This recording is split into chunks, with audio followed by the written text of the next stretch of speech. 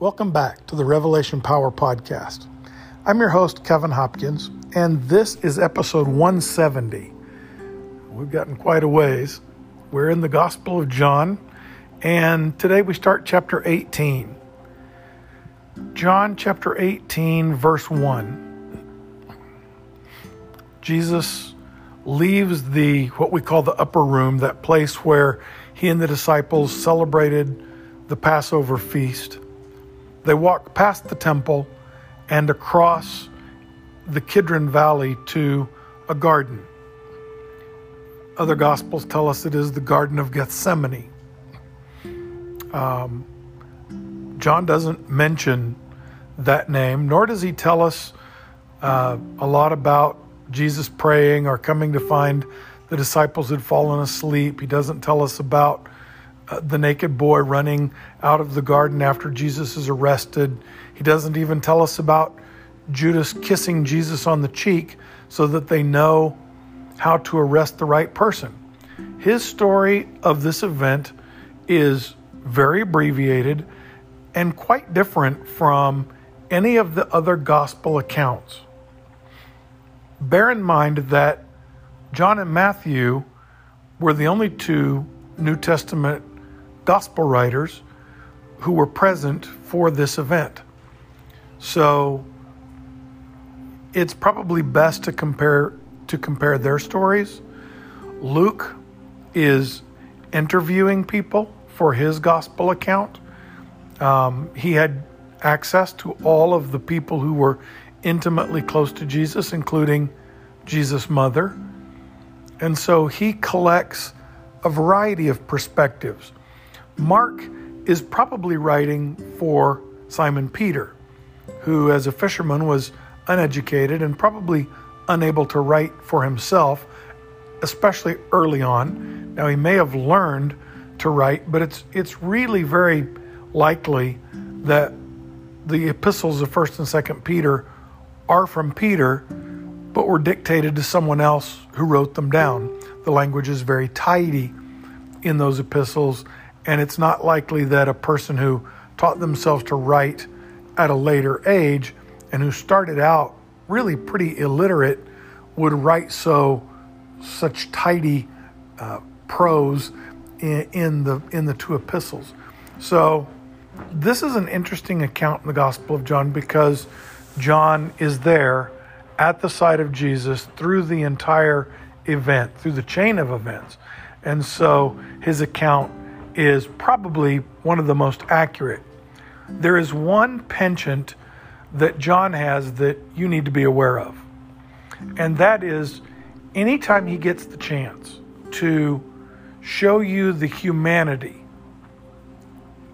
even the blunderingness of Peter, anytime he can show you what an oaf Peter is, he will. And he will never show you Peter in a positive light. His sentiments about Simon Peter's shooting off his mouth before his brain was in gear is very obvious. And this is one account in which it is most obvious, and I'll show you why as we get through it. But John chapter 18, beginning in verse 1. After Jesus had finished his prayer, he took his disciples and went across the Kidron Brook, or the Kidron Valley, to a place where there was a garden. Judas, the traitor, knew exactly where this place was, for Jesus often went there with his disciples. The Pharisees and the leading priests had given Judas a large detachment of Roman soldiers and temple guards in order to go and seize Jesus. Judas guided them to the garden, all of them carrying torches and lanterns and armed with swords and spears. Jesus, knowing full well what was about to happen, went out to the garden entrance to meet them. Stepping forward out of the darkness, he asked, "Who are you looking for?" "Jesus of Nazareth," they replied. Notice that even in John's gospel, they don't recognize him. They hate this guy, but they don't know him well enough to arrest him unless someone identifies him to them or he identifies himself. They don't know him. They don't even recognize him. Jesus of Nazareth, they replied. Now Judas the traitor was among them. Jesus replied, I am he. Now, remember, he says there, I am, which is God's name. And you're really not supposed to use those Greek words, ego eimi, in a sentence, especially not about yourself. But Jesus steps right out and says, I am he. I'm God. That's why they fall down. The moment Jesus spoke the words, I am he, the mob fell backwards on the ground. They're afraid. It's not that God sends some spiritual wind or force to knock them down. They're terrified. It's the middle of the night. They've all heard the stories, or they've seen the miracles that Jesus has done. He has raised the dead to life. He has touched a fig tree and it has died in minutes. They understand what he can do to them. And when he steps out and says, I'm he, not afraid, not cowering, not running, walking right out to them. It's not what they expected. And so you know how when a crowd recoils from something and tries to get away, but it's a big crowd and they're close together, they start to trip on each other and tumble all over the place. That's what's happening here. So once more, Jesus asked them, who are you looking for? As they gathered themselves and stood up, they said again, Jesus of Nazareth. Jesus replied, I told you that I'm the one you're looking for. So if you want me, let these other men go home. He said this to fulfill the prophecy he himself had quoted, Father, not one of those you have given me has been lost. Suddenly, Peter took out his sword and struck the high priest's servant, slashing off his right ear. The servant's name was Malchus. Jesus ordered Peter, put your sword away. Do you really think I will avoid the suffering which my Father has assigned to me? So John doesn't have the whole bit of the prayer of, Father, if it be your will, let this cup pass from me. Instead, he has this very strong personal quote from Jesus that says, Peter, put the sword away. Do you think I'm going to avoid the suffering my Father has measured out for me? It's really an even stronger statement. But the focus of this section is right before that. And it's on Peter. And it's not made to look Peter look very good. If you think about people, 90% of people, almost exactly 90% of people, are right-handed. So there's a 90% chance that Peter draws his sword in his right hand. Now, Malchus, the high priest servant, is there as a witness to the arrest, representing the presence of the high priest himself. And Peter swings at him and cuts off his right ear. Now, when you face somebody face to face, their right is on your left. Their left is on your right. So, Peter, swinging a sword in the dark, cuts off Malchus' right ear. If, by 90% chance, Peter is right-handed, he probably is, Malchus's head would be in the way of slashing off his right ear. Or Peter would have to make some very delicate swordsmanship move. He's a fisherman, not really a fencer, probably not trained in swordsmanship. He's just hacking with that sword, and he gets a right ear. without lopping off the top of Malchus's head? Impossible. Unless he's behind Malchus. Then it's a straight and easy slice. Might have even been trying to bring the sword right down on the kid's head, but the kid moved slightly, and so what he got was an ear. And he lops off that boy's ear from behind, I think. I think it's most likely that Peter is behind this teenage boy against whom he is brandishing his sword. It's an act of cowardice.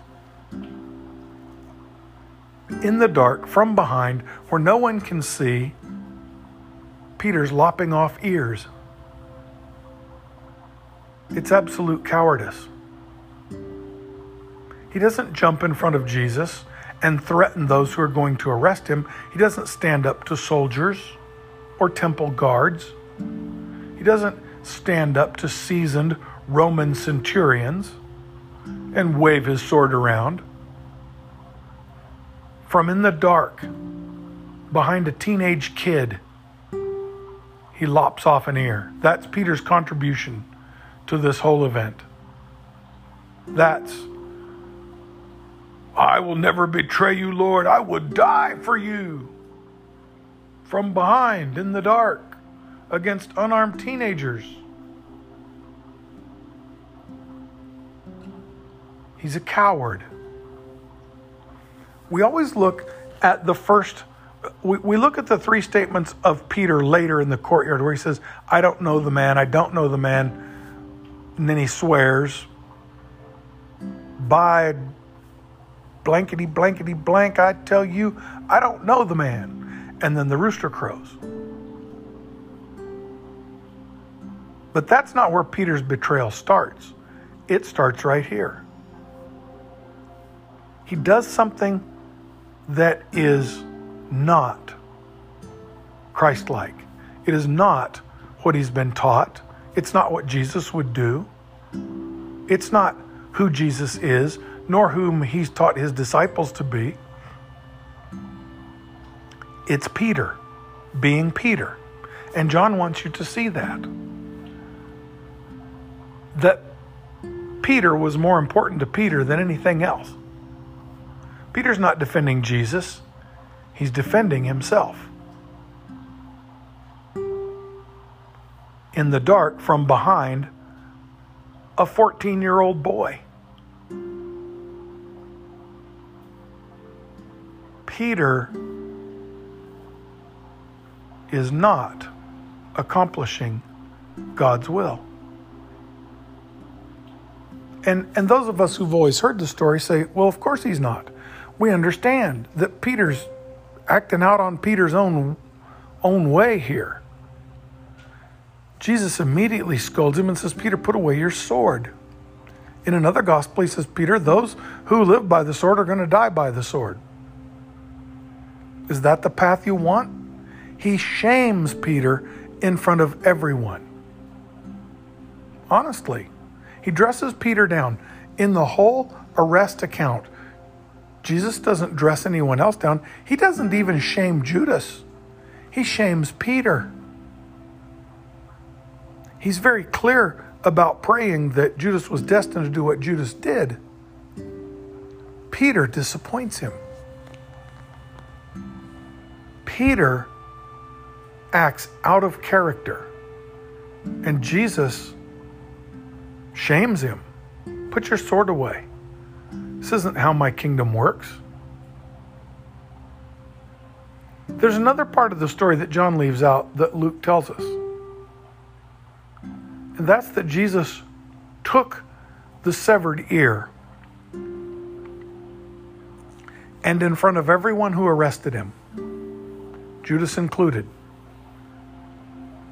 And that's an important part of the account. In front of everyone, even Judas, Jesus puts the ear back on. No super glue, no sutures.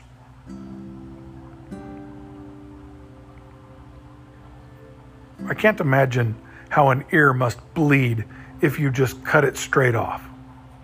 Head wounds bleed like crazy, and there's a lot of blood in your ear. It's part of how your body cools itself. There's a lot of blood in your ear. When someone lops off an ear, you're going to bleed like crazy. Jesus puts it back on. Now there's blood on Malchus' garment. I promise you that. He has to go back and report to the high priest, to Caiaphas. Malchus, is that blood on your tunic? Yes, sir. Where did that come from? One of the outlaws took a sword and cut off my ear. He did what? He cut off my ear. Malchus, your ears are both on your head. Yes, sir. That criminal named Jesus, well, he picked up my ear and he put it back on.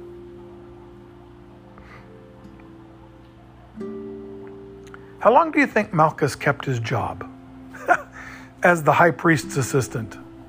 It was an honor. Malchus comes from a family of some means, because typically you made an offering to the high priest to win this honor for some member of your family. Someone has sponsored Malchus with a very generous gift to the high priest and to the temple for the honor of Malchus serving as his assistant.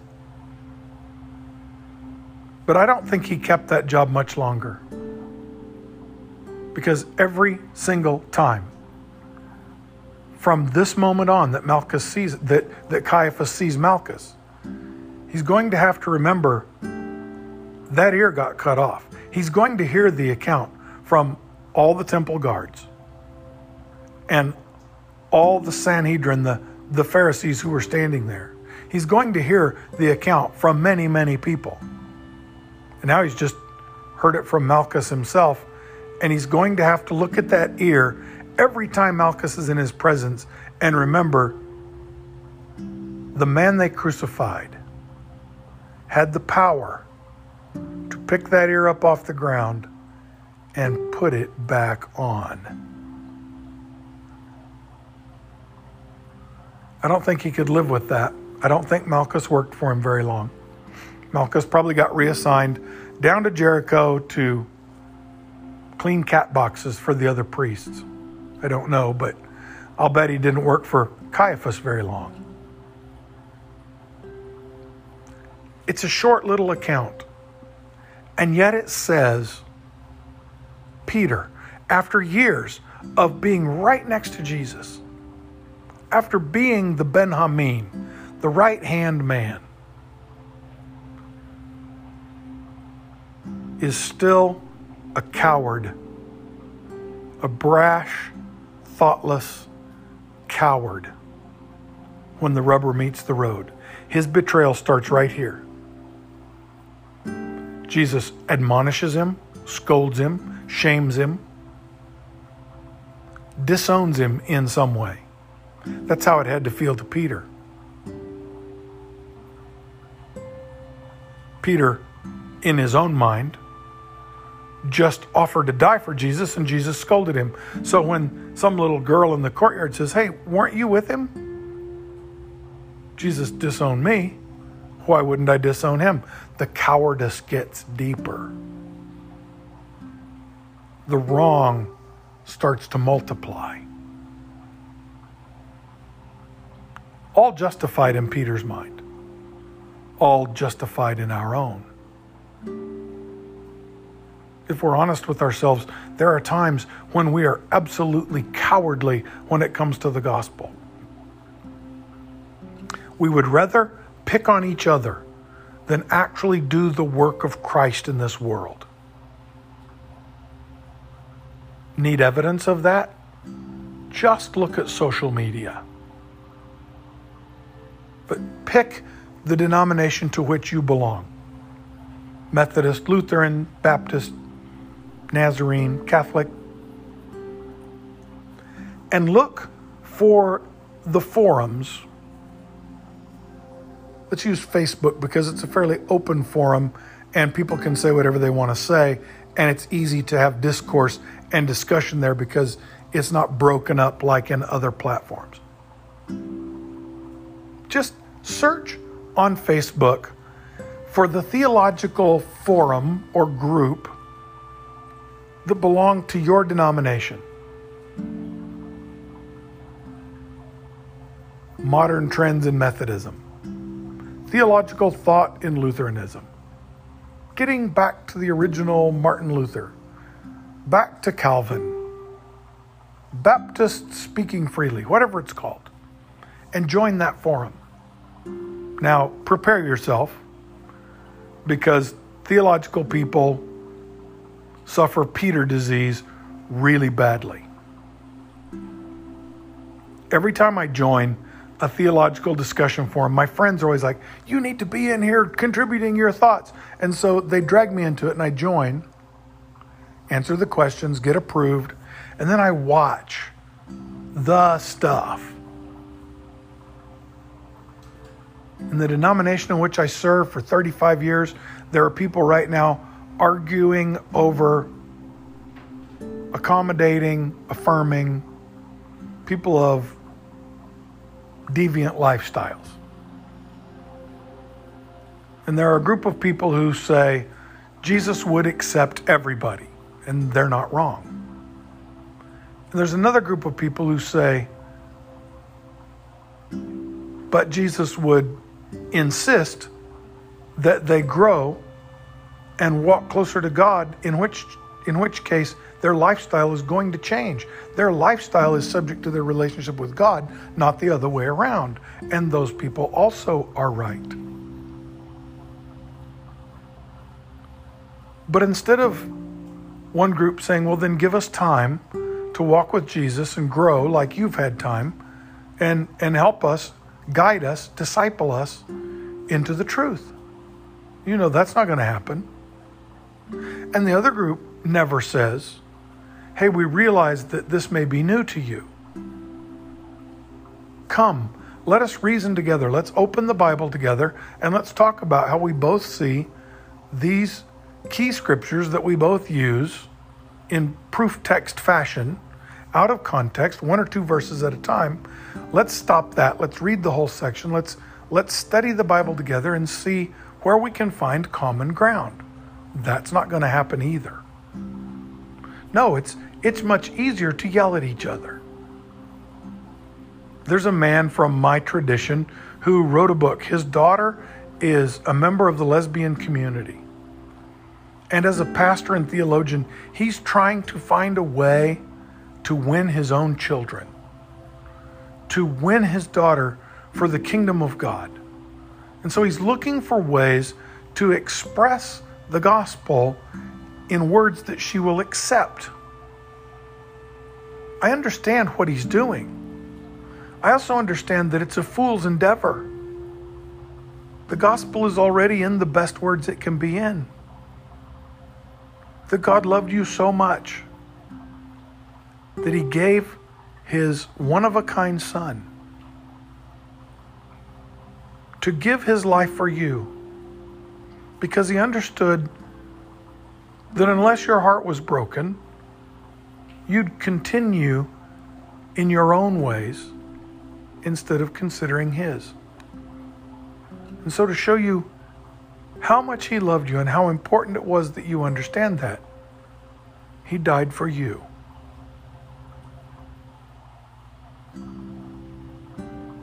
Not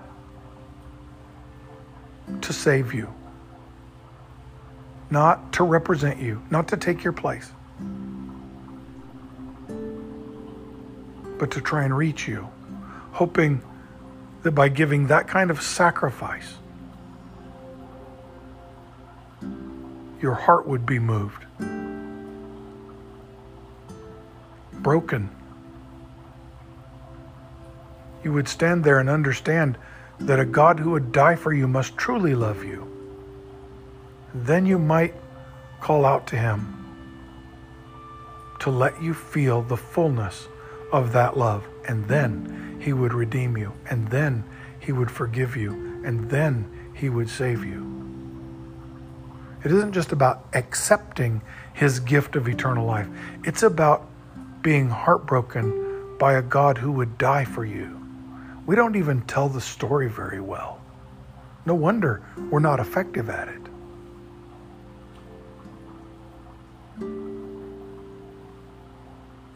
God loved you so much that God in the flesh, Jesus, would endure suffering and death in your place so that you would never have to die, so that you would never have to face the suffering of death. That's what the Bible says.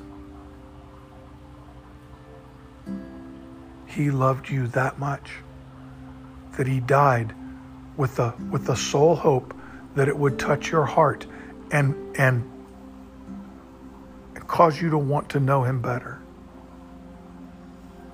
See, we never get there because we're too busy arguing about should you say a prayer and should you repeat the words and should you have to tell the cross and the chasm or the Roman road, what method should you use, what question should you ask? If you died tonight, do you know that you'd go to heaven or hell? No one knows that. It's a dumb question. No one knows that. Not the people you're trying to find by asking the question. And most of the people who say, I know I'm going to heaven, have no clue. To evangelize requires to have a relationship. And these guys arguing on social media, they don't have anything to do with relationship with anybody. They're pointing fingers at the lost and at each other, at the people that they're hoping to win with the gospel. They are spewing judgment. But they don't have that key element of a great white throne. It's not their place to be judging. Are those people living in sin? Not my place to judge. The Bible says they are. That's enough for me. But is my sin better than theirs? Because the Bible says I've lived my whole life in sin. I was born in sin. The Bible says all have sinned and do now yet fall short of the glory of God. Even if I've stopped sinning, even if I've asked Jesus Christ to be my Lord and Savior, and he has,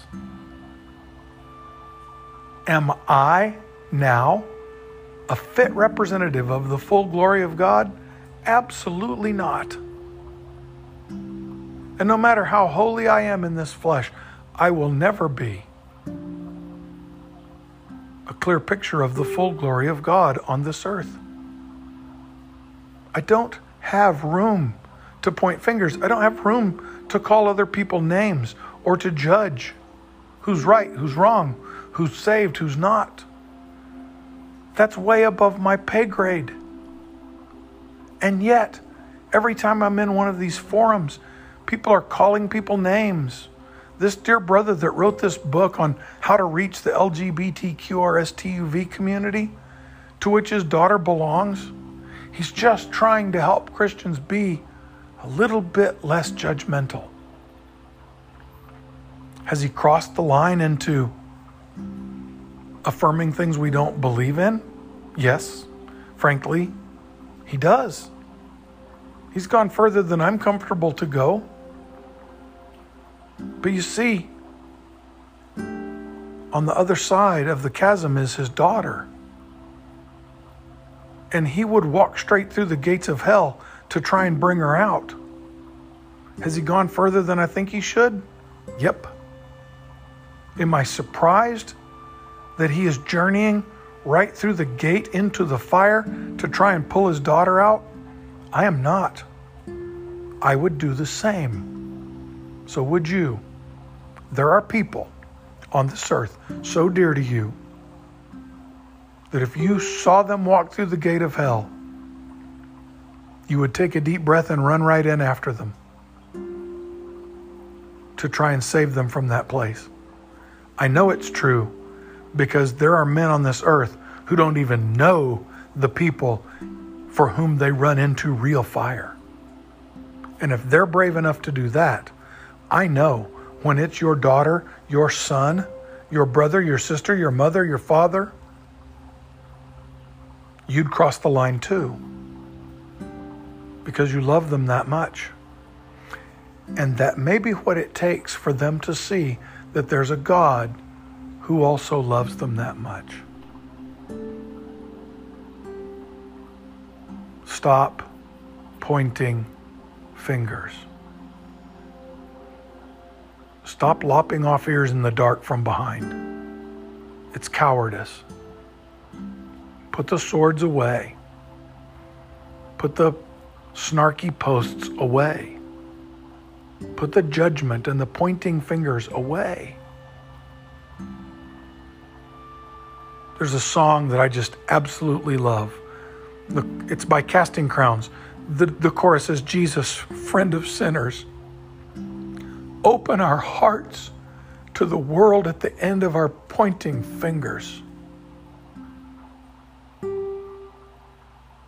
Let our hearts be led by mercy. Help us reach with open arms and open doors. Oh, Jesus, friend of sinners, break our hearts for what breaks yours.